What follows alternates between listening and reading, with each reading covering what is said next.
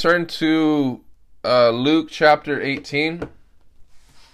If you guys have your Bibles, I want to ask that we all turn there to Luke chapter 18. I'll give you a minute to turn there. And wanted to add something. So sometimes people, they might think, well, I trust that you're reading from the Bible, so what use is it to pull out my Bible? And I think the primary reason for that is that we want to evaluate whether or not what I'm saying is in fact rooted here in the text. As we see in the book of Acts, the Bereans, they didn't take Paul as the final authority. You understand? They had taken the scriptures as the final authority, so they made an appeal to the Holy Writ. And so they examined whether or not what Paul was saying was consistent with what was proclaimed in the scriptures. And so what we're doing when we're examining what I'm saying in light of the text is being what's called Bereans. Good Bereans, that's who they were. The Bible takes careful note, and it says that they were of more noble character than I think Luke was comparing them to the Thessalonians. He says they were more of noble character than the Thessalonians, because unlike the the Bereans, I think they were very studious in that regard. But nonetheless, so let us appeal to Luke 18 if you're there. I'm reading from the NIV if you want to follow along. And the Bible says in verse 1, "Then Jesus told his disciples a parable to show them that they should always pray and not give up." Now, before I continue, there's something that I want to say on the outset, is that typically what's gathered and what's gleaned from this passage here is a principle of importunate prayer. And that certainly, and importunate means persistent. And that certainly is true. And we glean from this text a teaching of Jesus that insists that we ought to be persistent.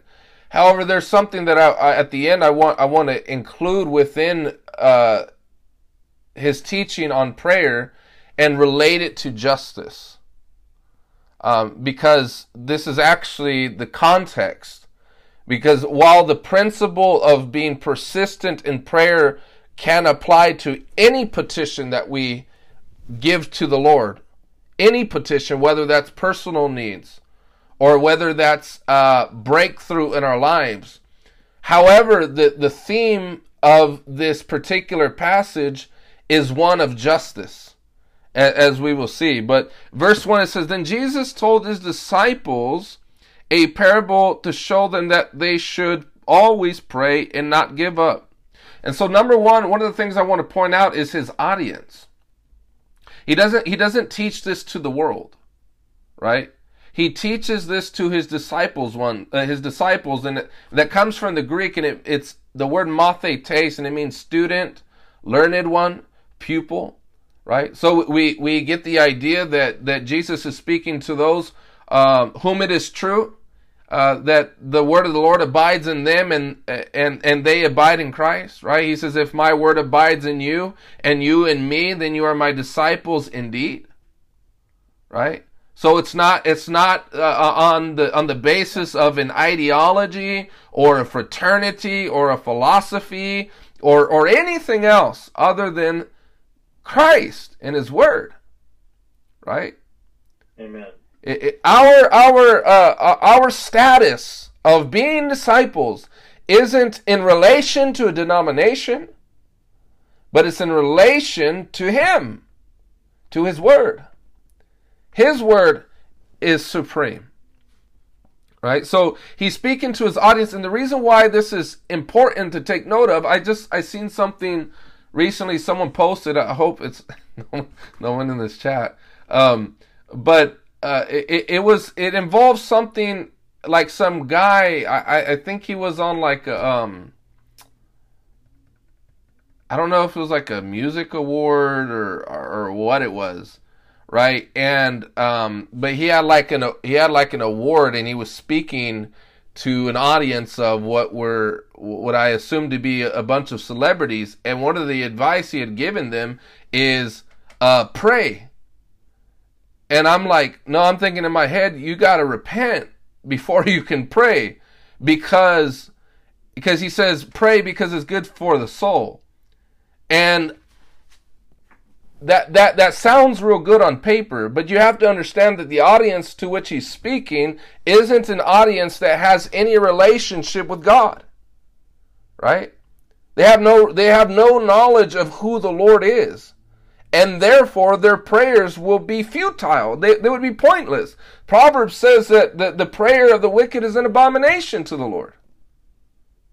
Right? Imagine receiving from the hands of Hitler a cake. The cake is defiled by the fact that it's coming from defiled hands. Right? They must first do away with their old lifestyle, repent, and confess the Lord Jesus. Right? Because remember in Luke 11, when Jesus is teaching on prayer, he gives an analogy of a friend going to his friend's house, of a man going to his friend's house, and so that assumes friendship. Do you see? In other words, what great success do you think you would have in asking something from your enemy? Right? Does that make sense? And the reason why I bring that up is because for those who are in opposition to God, who are not coming under his lordship, they make themselves an enemy of God. Y'all can say amen or ouch or whatever you got to say. Just it's true. Right? And so his audience, however, are his disciples. It's not the world. And so it says, then Jesus told his disciples a parable to show them that they should always pray and not give up. Or I like the way the King James Version puts it, and not faint. And so Jesus here is in other words, putting these two ideas in opposition. They're opposed to one another. They're opposites from one another. That is to say that one cannot give up and continue to pray. And one cannot continue to pray and be said of that individual that they have given up. You want to know one of the great indications that you are giving up on God, giving up on your destiny, is that you're beginning to relapse into a state of prayerlessness. That more and more you are coming to a place that you don't believe in prayer. You give it your half best. You give it with a half heart.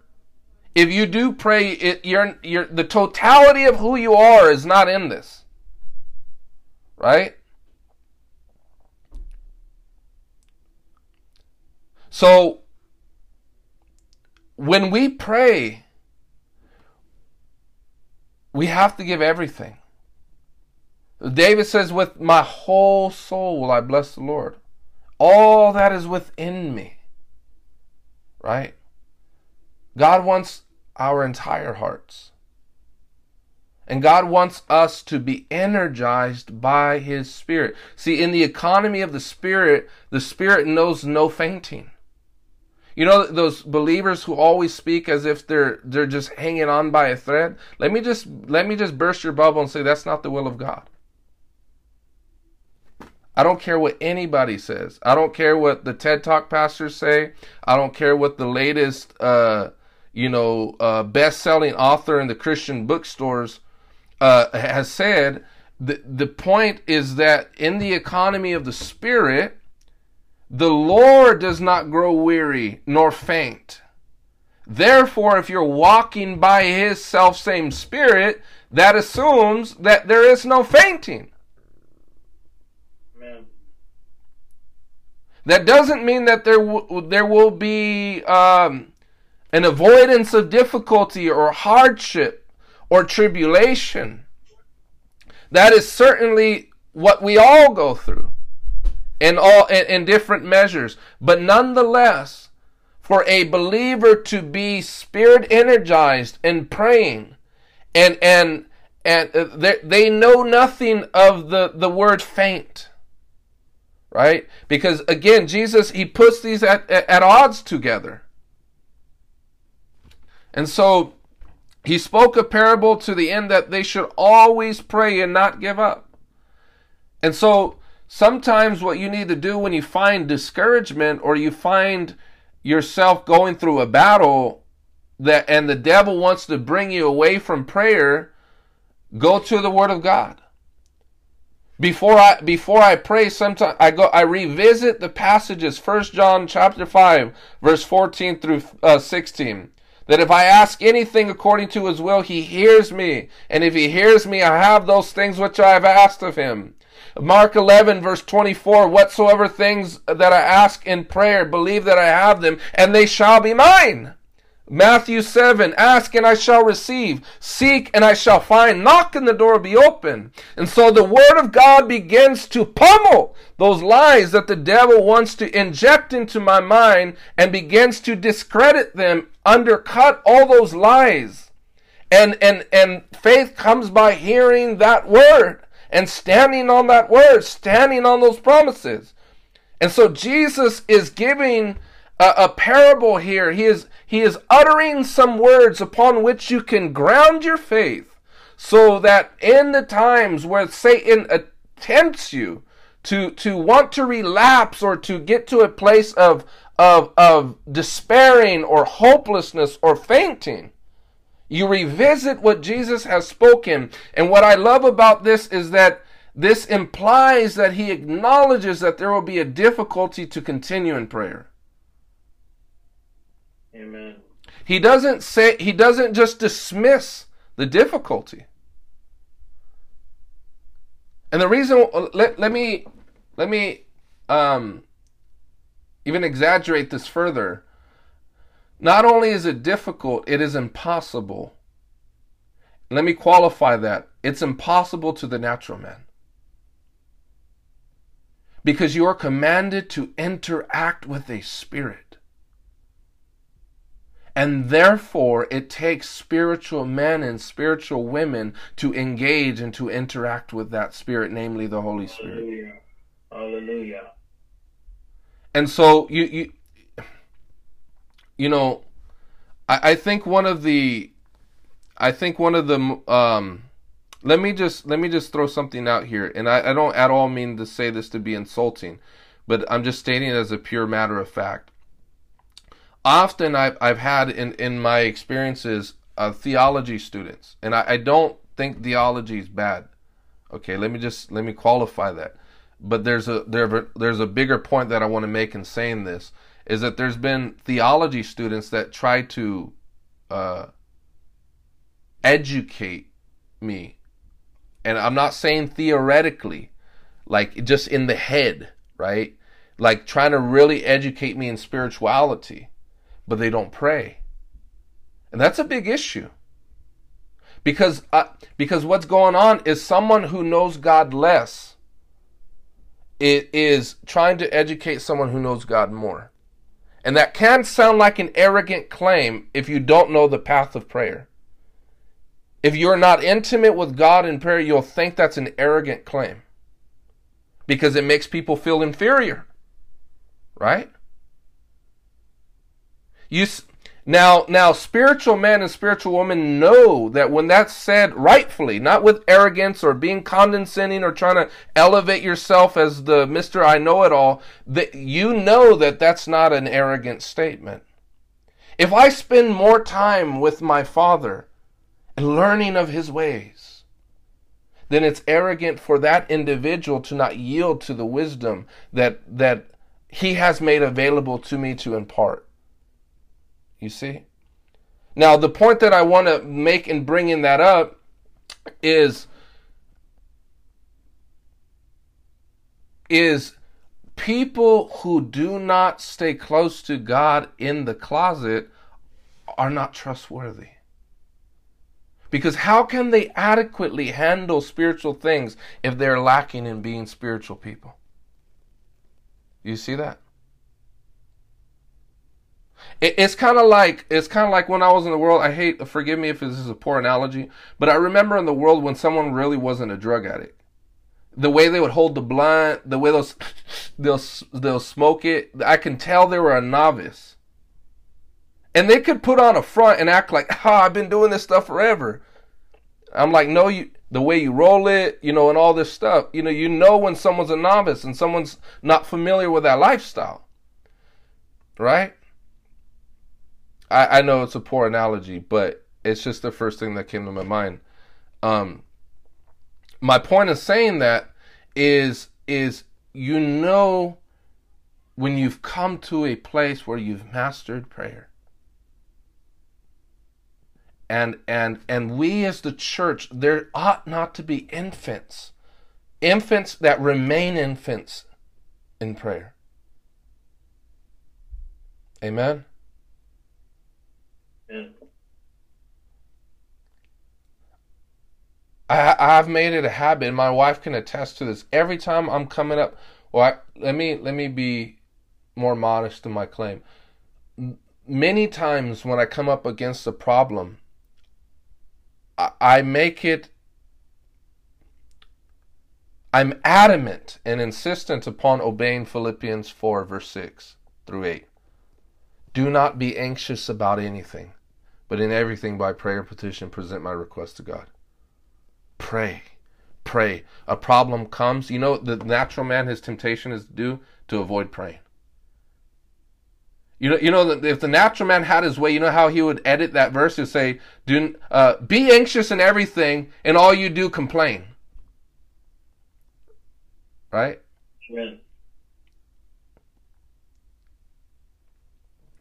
But Paul, under the inspiration of the Holy Ghost, penned it contrary and said, do not be anxious about anything. And so, that means anything. Anything means anything. One of the funny things I've heard over the years, I've heard people use this. He said, because when people are about to quote the Greek, your ears are like, oh, what is he going to say? It's going to be deep, huh? And he says, you know what it says in the Greek? All means all. Ta-da! It's just all. So anything is anything. And so whether small or whether big. Because Satan will exploit those burdens. Satan will exploit those cares. And the parable of the 4 soils? The one that's choked out by the worries and the cares of this life, they don't pray. Because those cares aren't meant for you to carry them. You're meant to cast them. Amen. So make it a habit. And suffer not from amnesia. Because you'll look at the perfect law of liberty and say, I know this to be true. And then when confronted with an issue, you forget. Let that not be so. May the Holy Spirit bring back to remembrance these things which have been spoken. But returning back to Luke 18, verse 1, he says, men ought always to pray. In other words, pray without ceasing. Pray. And what I wanted to say earlier is that those who are most insistent in prayer are those that are the most energized. Some of you guys, because some of you guys send screenshots in the chat and your battery is almost always at dead. Our screen records, it's like 10%. Especially the young generation, I don't know why they do that. I'm like, what do you charge your phone? Don't leave your spiritual battery there.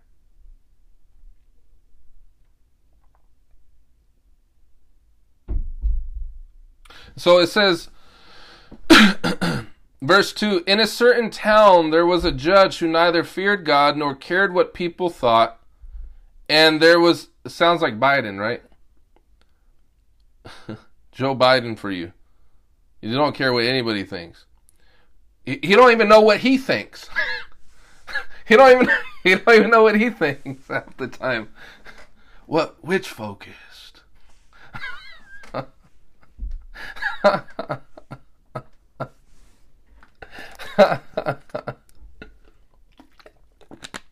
The guy asks him, how's your mental focus? Which focused? I'm sorry. So he says nor cared what people thought, and there was a widow in that town who kept coming to him with the plea, grant me justice against my adversary. You know, there's a word in the English language, and I don't expect some of you to know what it means. Maybe because, I'm speaking particularly to those in, different parts of the world. But I'll explain it. It's audacious. I mean, it's like a bold insistence. Like, it's kind of like if someone doesn't belong somewhere, or even belong speaking to someone, and they come up to them and, asks them something. Like maybe an outlandish thing or a huge thing. It can be said of that individual that they're audacious. They have audacity. Well, this widow has audacity. I hope I'm clear on that. It's not a, word for word definition, but I think you get the idea of what the character of this widow. Because in former times, from my understanding historically, a woman's voice can only be heard if she had a husband, right? And the husband would appear before court, and their trials would be heard, right? And I can stand and correct on that. I don't know all the details of those legal proceedings historically. However, I think Jesus is giving us important detail here by noting the fact that this is a widow. So, there wasn't welfare. There wasn't these social networks that helped to aid these people in their times of difficulty, financial difficulty, and they okay, Brother Linus, showing a willingness to take surprisingly bold risks. Thank you, brother. Appreciate it. So they didn't have all that, and they relied heavily upon the income of a husband, right? And so she is probably destitute, doesn't have anything. And so she don't got much to lose, right? And so she's coming to this judge, and it's not her faith in the judge's ability to act. Because Jesus made it clear that this judge doesn't care about people. He doesn't care about God, and he doesn't care about people. However, she is audacious in her asking, and she is bold in her asking. And the Bible says that she continues to hound this judge. The Greek word used is the same word that Paul used when he speaks about beating his body into subjection.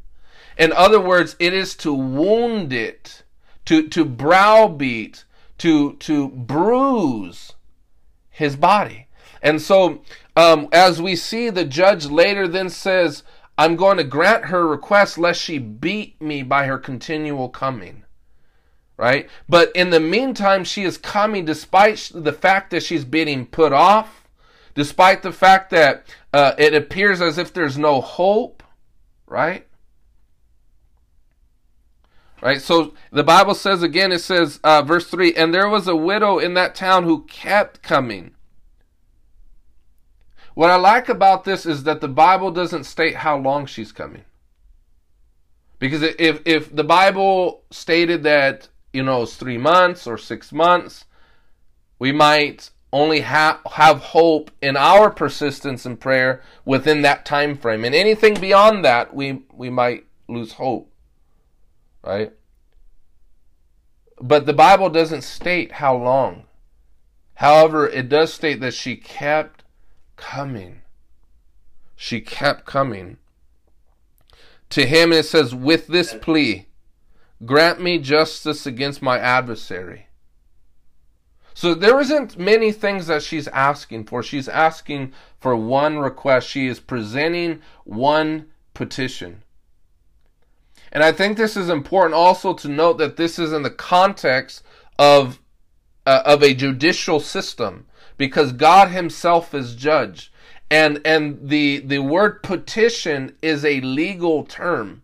So when we offer petitions unto the Lord, he examines it by the law, the legalities of his book. He's examining it by his law book to see if our requests are consistent with his law book. Does that make sense? He is a judge, and he examines those petitions, and they only have strength in that court if they can be found within the scriptures.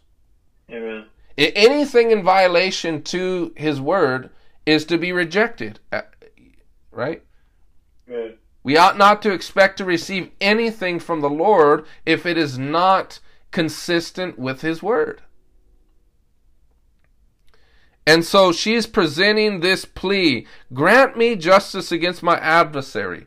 And so there's another thing I want you to take note of, and it's this, that it's not unbiblical to pray for justice. We live in a day and age where we think that to pray for justice is blasphemy. We think to pray for justice is somehow anti-Jesus. We think to pray for justice is somehow it's largely unheard of from our American ears, right? Because we're always praying, teddy bear prayers. Oh God, cuddle them, grant them a new bear from Build-A-Bear, right? Grant them new gummy bears in their,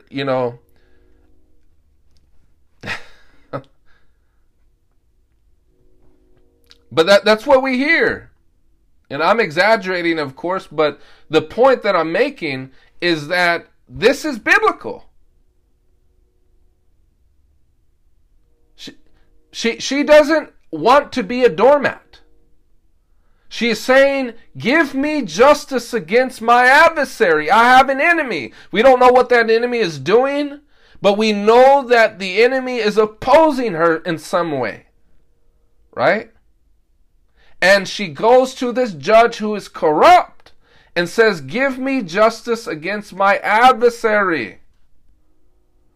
And what does the Bible says? For some time he refused. So he says, no. I shared this before, but I remember when I was watching like a travel YouTube channel.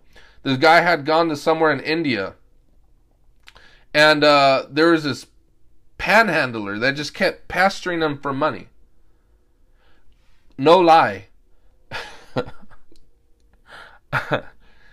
Literally for like 30 minutes, this guy was following him around asking him for money. And he's like, dude, get away. Like he was almost going to punch the guy because he was following him everywhere. And he was like trying to weave in and out of traffic to lose the guy, and he just won't give up. He was being importunate. He was being persistent in his asking. Right? That, I think, is pretty desperate.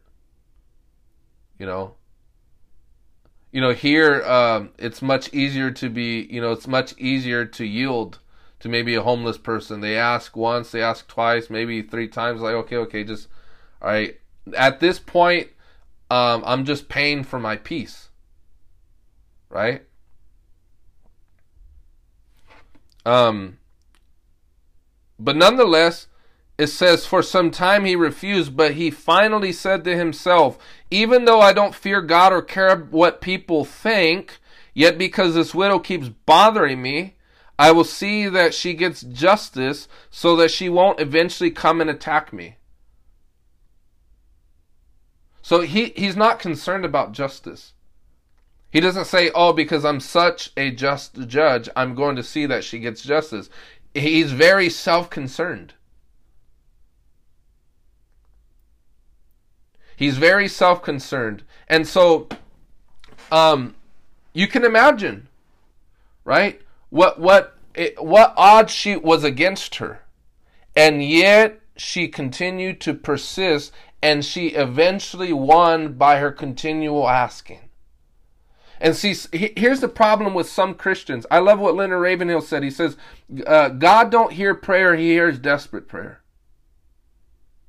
See, some of us falter, some of us fall back, some of us don't get what we're asking for, not because we didn't ask, but because we didn't ask with persistence. There are some things that God will continue to require for you to ask for through a span of 5 years. Amen? Some of y'all following? Amen. Or are y'all fainting? Don't faint. This should encourage you to know that you aren't abnormal.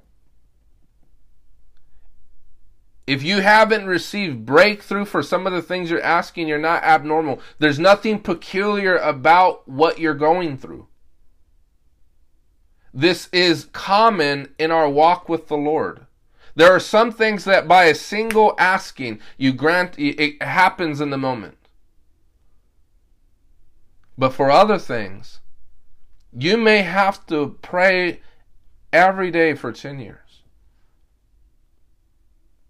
And you want to know the fruitfulness in continually asking the Lord throughout that span is because prayer is also a platform for change, for transformation. So as the things in the natural are being manipulated to honor your request, to change all the things in the background, to bring into conformity that which you have petitioned before the Lord. While God is transforming the things in the background and orchestrating everything, you also in that process are being transformed.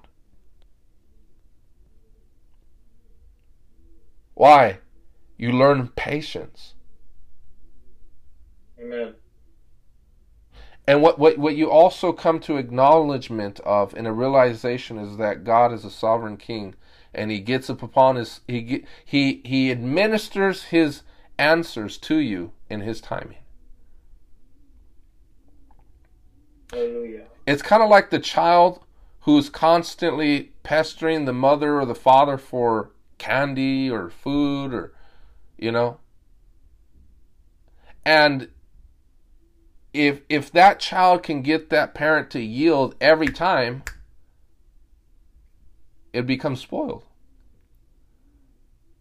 But if the parent has a will of steel and says, no, dinner time is at this time, or, you're going to get this at this time, and that parent is consistent, that child learns subjection. It soon acknowledges that the parent is in rulership over that child, and that there is a standard, and that standard there is for that child's good. In like manner, there are some of you that grow so discouraged, and it's beyond the point of discouragement. Some are even tempted to just throw in the towel and say, I'm done with this. What's the point? Can I let you in on a little hint? That's a good dose of satanic philosophy. Because you don't realize that subtly creeping in is this same voice heard in the garden. Did God really say? Did God really say? Oh, that God whom you serve, he really can't do it. Come on, get real. Bless yourself. Stop waiting on being blessed of the Lord. You know you're not blessed. Bless yourself. Right? God only helps them who help themselves. Right? Those sort of cliches, and the devil's giving you his own path to obtain what you want.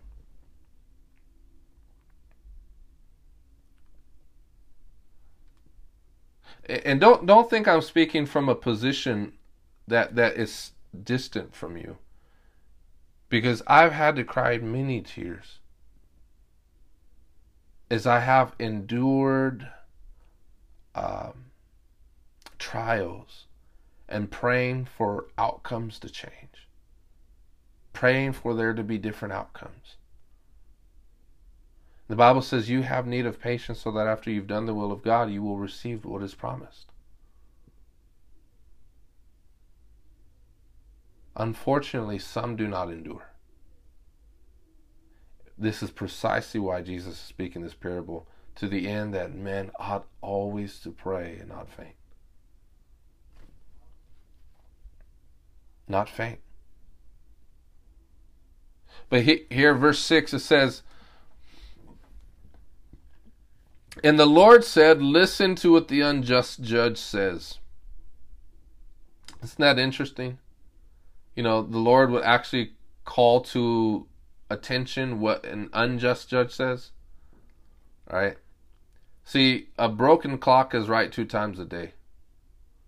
Even Paul quoted the false prophets of the Cretans. He says, even among their own prophets, he has said, you know, they're liars, brute beasts, you know, slow bellies, or says something like that.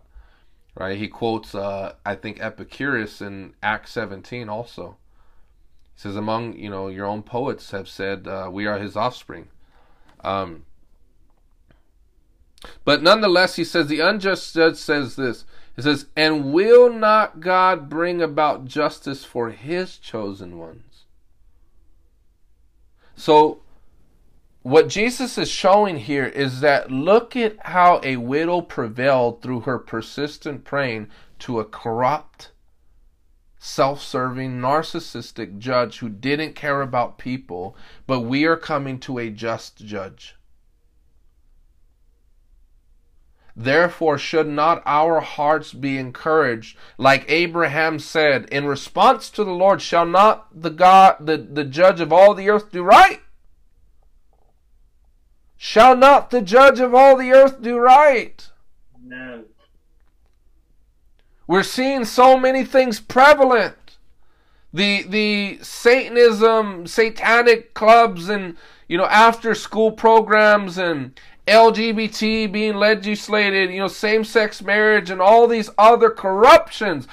And to that I respond, shall not the judge of all the earth do right? Amen. Our brothers and sisters being persecuted in other parts of the world, to which I say, shall not the judge of all the earth do right? Hallelujah. And so, however, we must, as the church of God, pray. Pray for justice against our adversaries. Pray for justice against their adversaries. Do not shrink in fear. Do not shrink in doubt nor timidity, but be bold in your asking. Amen. Right, I want us to turn real quickly to Isaiah chapter 30. I want you to keep your place in Luke 18, but turn very quickly to Isaiah chapter 30, verse 18 and 19.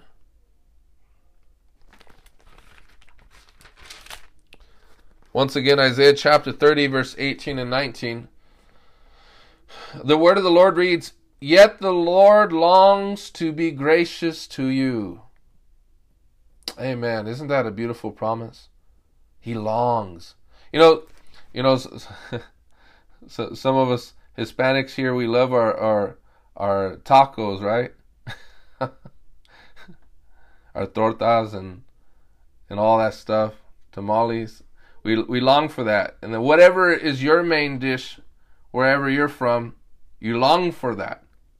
You smell it cooking, right? Carnitas, right? But there's a longing. The belly longs for something. Yeah, right? Yeah. But now that is a desire of God. He longs to be gracious to us. It says yet the Lord longs to be gracious to you, therefore he will rise up to show you compassion. For the Lord is a God of justice. Blessed are all who wait for him. See, Luke 18 is a parable to wait, to be persistent, to continue to pray. You know, the Bible talks about the Lord rising, right? It says, may the Lord arise and his enemies be scattered. Remember, Jesus arose from the throne when Stephen was being stoned. The Lord arose from the throne when Stephen was being stoned. Right? See, the Lord rises up against our enemies. He rises up to be compassionate to us and to pour justice upon our adversaries. Right? This is common, where you find in the scriptures of the Lord executing justice. The scripture says of him that he rises from the throne. Right? Yeah. Amen, somebody? Y'all following? Or Amen. Amen. Or are we cessationists? Amen. All right. We're cessationists in this gathering? I've substituted Mormons for cessationism now.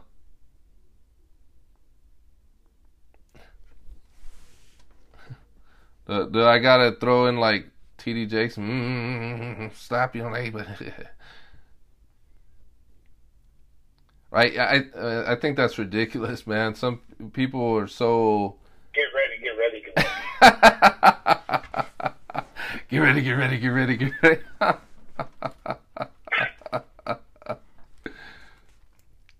It's hype and emotionalism, and unless it's a sad tragedy in the church today. Either it's just a class with no anointing, no presence, or it's just all hype and emotionalism with no word, right? But nonetheless, man, this is a beautiful promise here.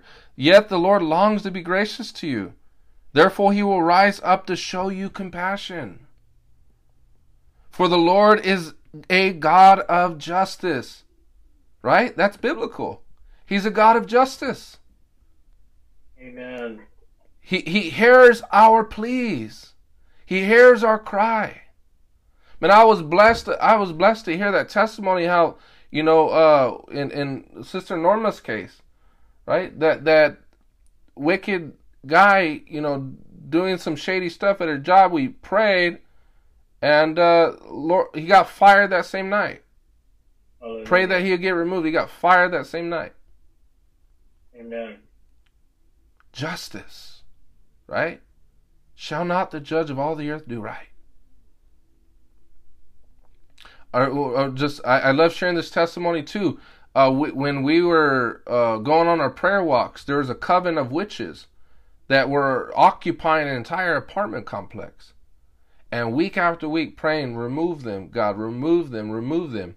Well, in about 2 or 3 months span, every week, someone might say, an intellectual Christian might come along and say, you see, what you really got to do is, postulate, throw out some bizarre theory that he thinks is going to work, right?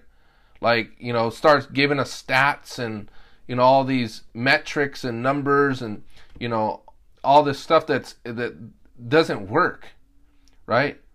Could have lectured us, right? But instead, we believed the Lord's word, and in 3 months' time, they were all removed. And a faith-based Christian men's recovery home purchased that property.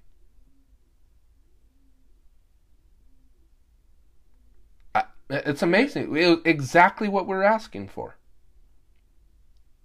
It was crazy. We seen like altars with skulls on them and bones. It's crazy. When they got removed, because then, and I didn't even know about this. I later found out by a different brother say, hey, that place we're praying for? A brother that we know who's an executive of a Christian, faith-based organization, purchased it out. I was like, what? And so they actually ended up calling us to go pray over the property. Like, what? You were praying for this property week after week? So that was really cool. We got the anointed place, and that dude destroyed those altars. It was awesome. It was like Elijah, prophets of Baal sort of stuff. Amen. Let the God who answers by fire, let him be God. Amen. Hallelujah. Let me read one other one. Isaiah chapter 61, verse 8. Isaiah chapter 61, verse 8. And the word of the Lord reads, well,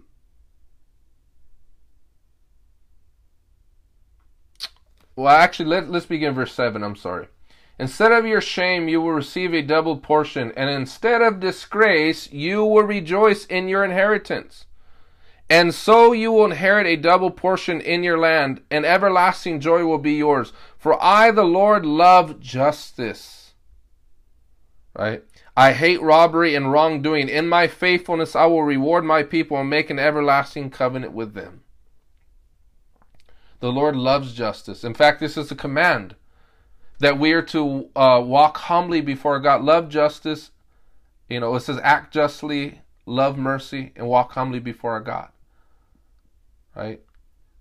The Lord loves justice, and therefore, when we pray for justice against our adversaries, or justice against wicked systems and wicked agendas, the Lord loves justice.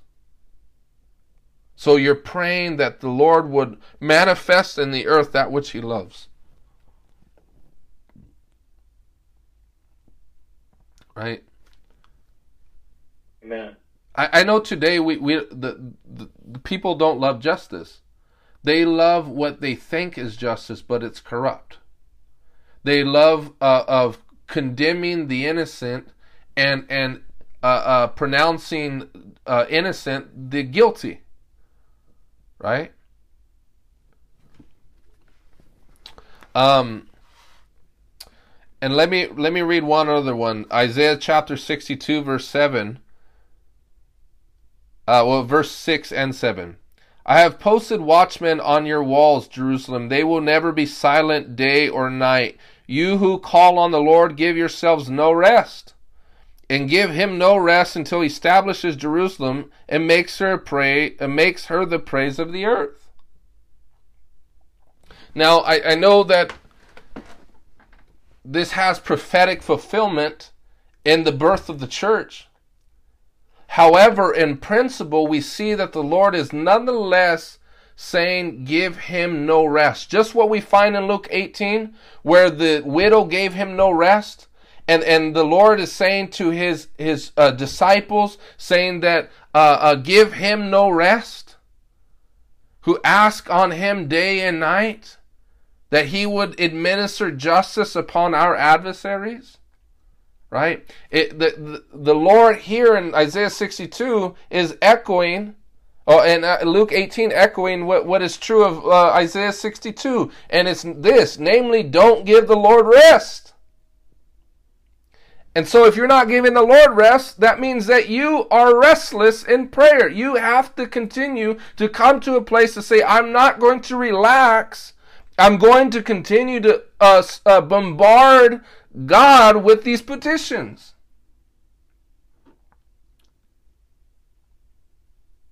Right? Amen. So returning back to Luke 18. See, this is now this is an encouragement, because this indicates that God wants to do something in the earth. Right? But people see this. I know I rant on Calvinism a lot, but because I think it's so destructive to the church. I believe Calvinism is so destructive to the church because it creates what's called a fatalist mindset. And it's this: what will be is what will be. God sovereignly predetermined every single thing in the universe, even down to you eating the brand of cereal that you chose this morning.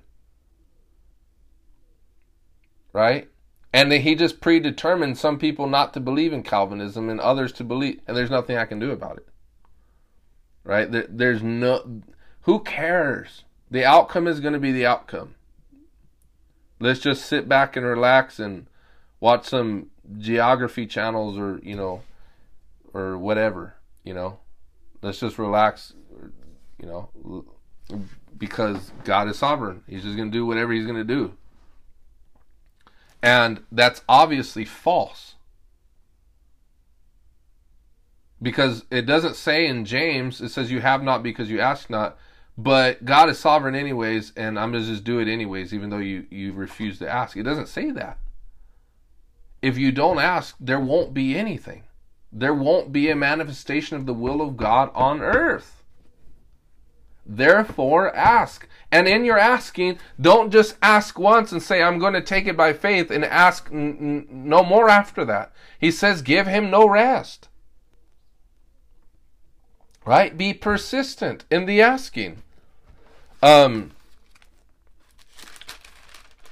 so that's an encouragement that, see, a lot of times what Calvinists do is they see the devil at work and then they blame God and say God is sovereign. That's what they do.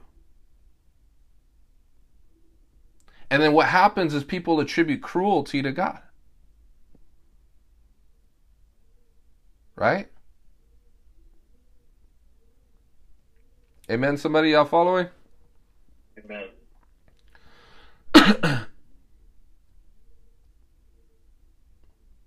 And I see it as a reprehensible and dangerous doctrine. That's why I constantly warn about it, because their voices are so common, on social media and stuff.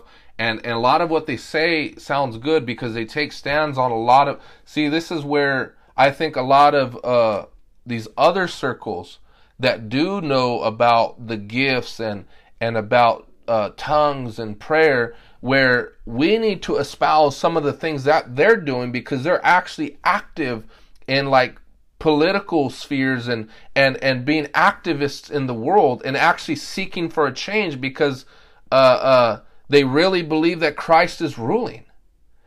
And so even though they take good stands on some issues, there's some other issues that they're not so good, right? And that issue, I think, primarily paints a bad view of God, saying, God did this and God is sovereign, and they misunderstand sovereignty. And so we need to be those extensions of God's plans in the earth. He doesn't want us to sit at ease in Zion. He doesn't want us to just coast on and allow for the wicked to take all of this stuff. Amen. Right? God hasn't changed. He said, take the land. The meek shall inherit the earth.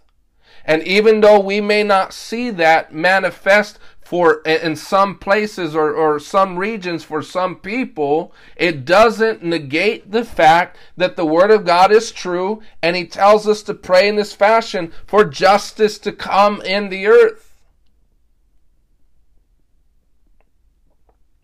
Amen. And see the reason why I'm emphasizing this too is because some believers are scared to pray this way. All I would say is this: if we don't obey His word here, then don't be surprised when you're scared when people are seizing your property and doing all these things to you, right? We need to be a bulwark against wickedness, a bulwark, a wall against its corruption, and refuse to recant, refuse to back down, refuse to relapse, refuse to be cowards, refuse all of that, rebel against that, and insist that we see Christ's manifestation as glory in the earth. Hallelujah. Amen. Thank you, Jesus. Hallelujah. Thank you, Jesus. Yes, Lord, may your glory be prevalent in the earth. Glory to God. And it says this, verse 7, and will not God bring about justice for his chosen ones who cry to him day and night? Will he keep putting them off?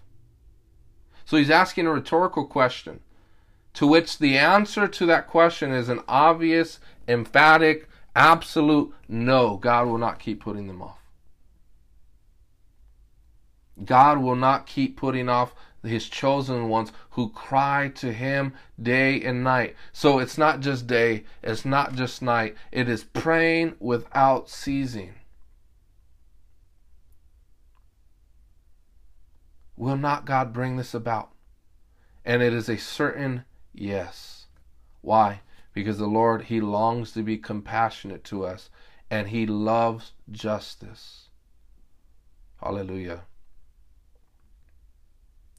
Hallelujah. Amen. And it says this, I tell you, this is Jesus speaking, he will see that they get justice. He will see it. Not he might, not maybe, not, the devil's pretty powerful. I don't know if I can win this one, guys.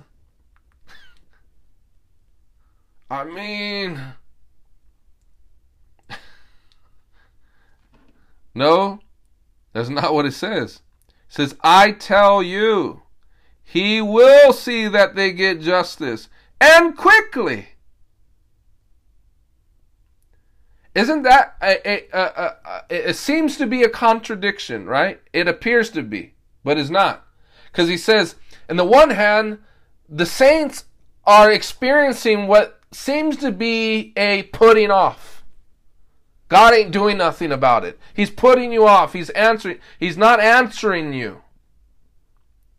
But nonetheless, in the next breath, Jesus says, oh yeah, that putting off that you're experiencing, don't worry. God will see to it that they get exactly what they're asking for, and quickly. So no longer than what is meet, no longer than what is necessary. God is not just frolicking through, flowers skipping around, just, somehow twiddling his fingers, just not governing the universe. Like, oops, I forgot I made that, guys. Amen. No, he's attentive to our cry. And he's not playing games with people. But there's a testing, though, nonetheless, of our faith during that interval and that frame of time where God commands for us to be patient, to believe on him, to trust in his word, that he longs to be compassionate and gracious, for the Lord is compassionate, gracious, slow to anger, abounding in love. Amen. It says in Psalm 9, the needy shall not always be forgotten, nor the hope of the afflicted ever perish. That is a sure word. Amen. The needy shall not always be forgotten. This widow was needy. They shall not always be forgotten. So you know what that means? That implies that there's a time where it appears as if they're forgotten.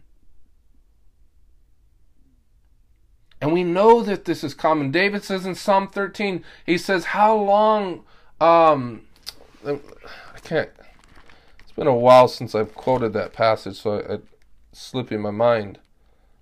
But he says here, how long, Lord, will you forget me forever? How long will you hide your face from me? How long must I wrestle with my thoughts and day after day have sorrow in my heart? How long will my enemy triumph over me? Ah, you see that? Look on me and answer, Lord my God. Give light to my eyes, or I will sleep in death. And my enemy will say, I have overcome him. And my foes will rejoice when I fall. But I trust in your unfailing love. My heart rejoices in your salvation. See, we got to understand it's not just salvation from the wrath of God. It's salvation from our enemies. deliverance from our enemies. I will sing the Lord's praise, for he has been good to me. Amen. Thank you, Lord. He was certainly, undoubtedly, the Lord's anointed. Man after God's own heart, prayer warrior, valiant in fight. Right? He says, I pant after your law. So this wasn't a man that showed disdain or contempt or hatred for the law of God. It was his delight. Right? But he is wrestling. And he says, don't allow my enemies to triumph over me. I know that you're the God of all the earth, and you will do right. And as I seek you, turn your face toward me. Hide not your face. May your face shine upon me and be gracious to me. Hallelujah. Amen. And what was David's response? Was it trust in his own prayers? No, not necessarily. It was trust in the Lord's unfailing love. Amen. We understand that there is power through prayer, but more fundamental is the one who answers the prayer. And knowing the disposition of his heart, that his love is unfailing, and his mercy endures forever. Hallelujah. Thank you, Lord. He longs to be merciful and gracious to us. Thank you, Jesus. In Micah chapter 7, verse 19, it says, he delights to show mercy. In fact, I want to read real quickly Psalm 9 as well. Let's go there. I want to read that in relation to Luke 18. It says, I will give thanks to you, Lord, with all my heart. I will tell all your wonderful deeds. I will be glad and rejoice in you. I will sing the praises of your name, O Most High. My enemies turn back. They stumble and perish before you. For you upheld my right and my cause, sitting enthroned as the righteous judge. You have rebuked the nations and destroyed the wicked. You have blotted out their name forever and ever. Endless ruin has overtaken my enemies. You have uprooted their cities. Even the memory of them has perished. The Lord reigns forever. He has established his throne for judgment. He rules the world in righteousness and judges the peoples with equity. The Lord is a refuge for the oppressed, a stronghold in times of trouble. Those who know your name trust in you, for you, Lord, have never forsaken those who seek you.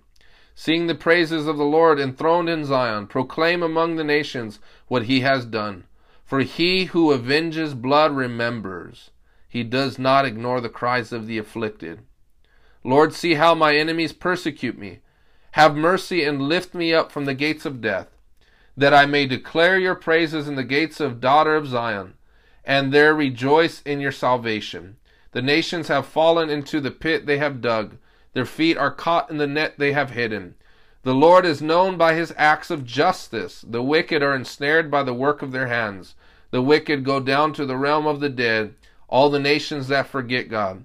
But God will never forget the needy, and the hope of the afflicted will never perish. Arise, Lord. There's that word again, arise. Right? When he arises, guess who scatters? His enemies. Arise, Lord, do not let mortals triumph. Let the nations be judged in your presence.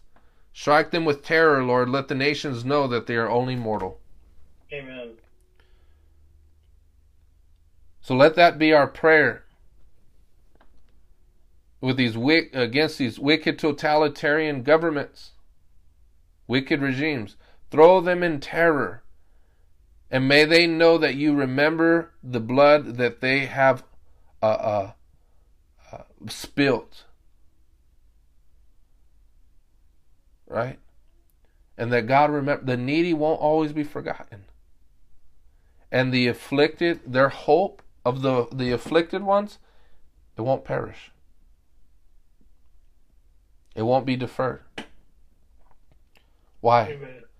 Because they hope not in themselves, but in the Lord's unfailing love. They hope in the Lord's compassions. They hope in the Lord's grace. They hope in the Lord's kindness. Thank you, Jesus. Hallelujah. So let's return back to Luke 18 in closing.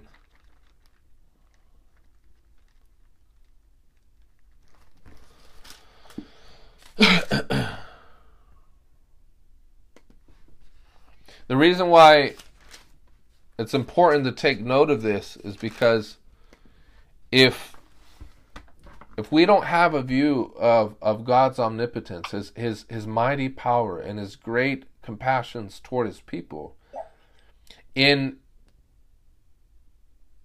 the world and all that's going on, our hearts would sink down into despair and hopelessness. Right? If we're not aware of these two things, God's mighty power to act and his great compassions toward his people, what hope do we have?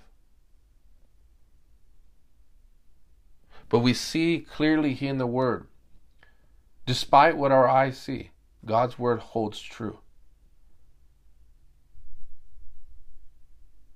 I love this saying. It's God heals our yesterdays, secures our todays, and anchors our tomorrow. And so, in closing, let us read again from verse 7. And will not God bring about justice for his chosen ones who cry out to him day and night? Will he keep putting them off? I tell you, he will see that they get justice, and quickly. However, when the Son of Man comes, will he find faith on the earth?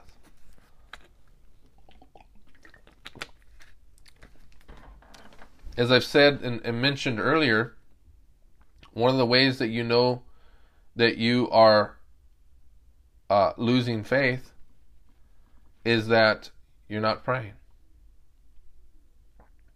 Jesus spoke a parable to this end, that men ought always to pray and not faint.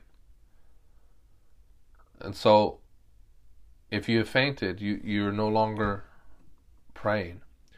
If you are praying, that is an indication that you are faith-filled. That you are still looking to him. That you're still submitting to his ways, waiting on him to act. Right? And actually, what this here is speaking of,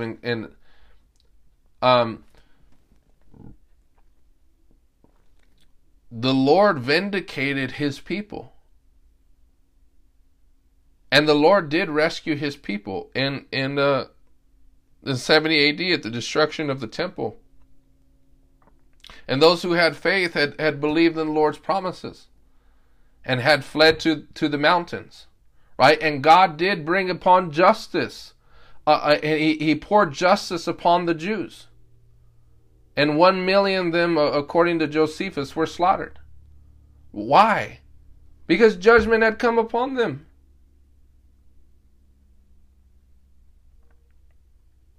Just as it was in the days of Noah. Right? And who were taken out? The wicked. And the righteous remained. Amen. Sodom and Gomorrah, who perished and who remained? Right? Amen. So that is our hope as the people of God. Is that we shall abide, we shall inherit the land. In fact, let me read one last passage. I know I said that already, but this was just to confirm what I'm saying. If you want to turn to Psalm 37.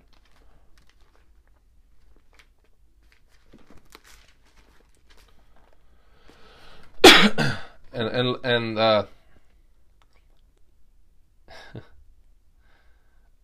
never mind. Psalm 37 verse 1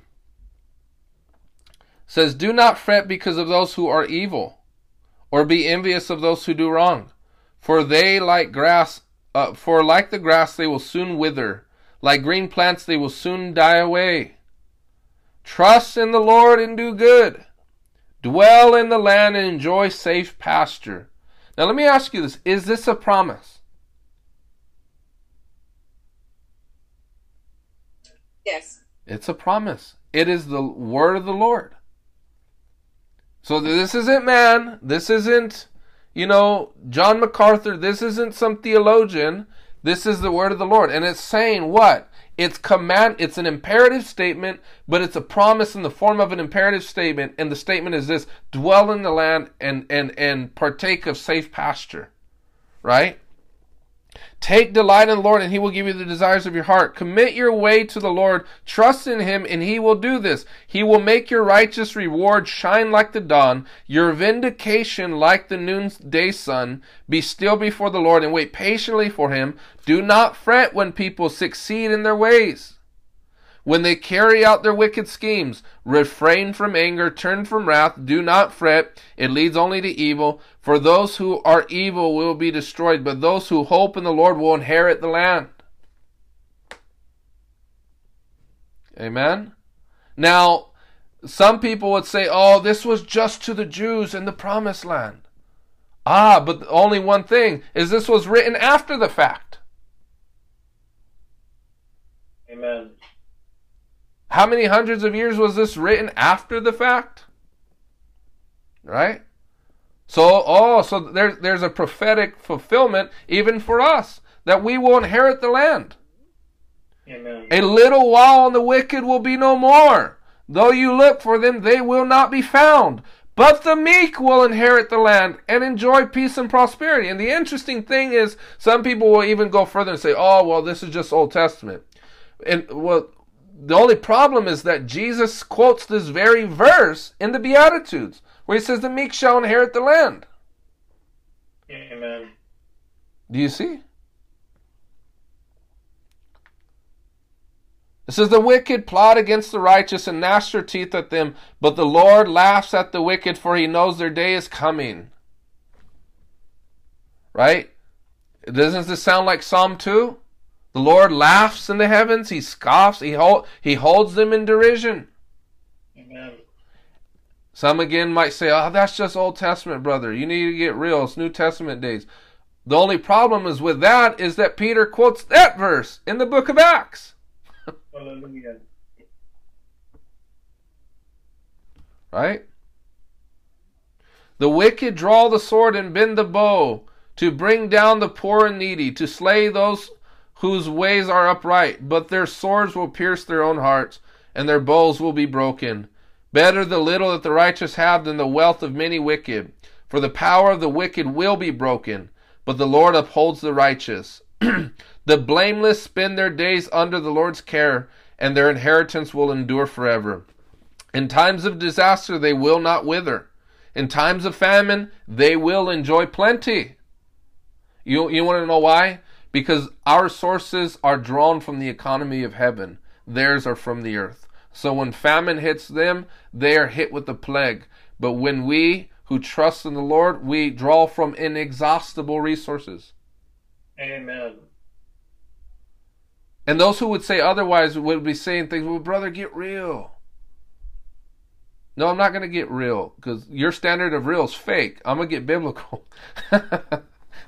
Hallelujah.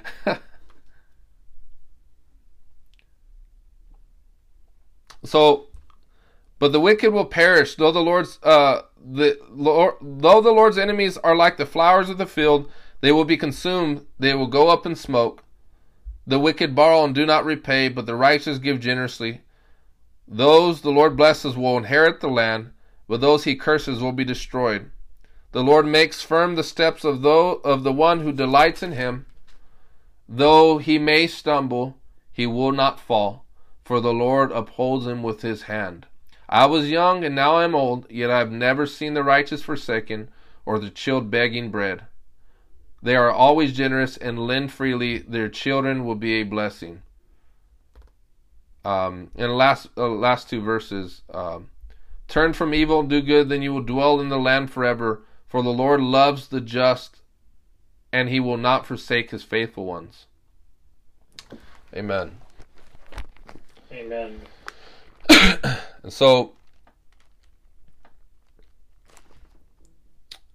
verse 8, the final verse in Luke 18, I tell you, He will see that they get justice, and quickly. However, when the Son of Man comes, will He find faith on the earth?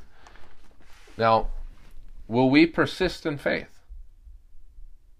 And an indication of that, see, prayer is not idleness. It's not inactivity.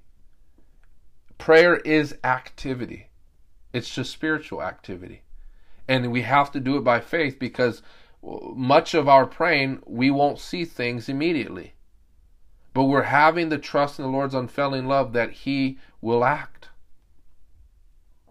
Right? And what I think further drives us at home is the widow was weak and couldn't do anything. And the judge was corrupt.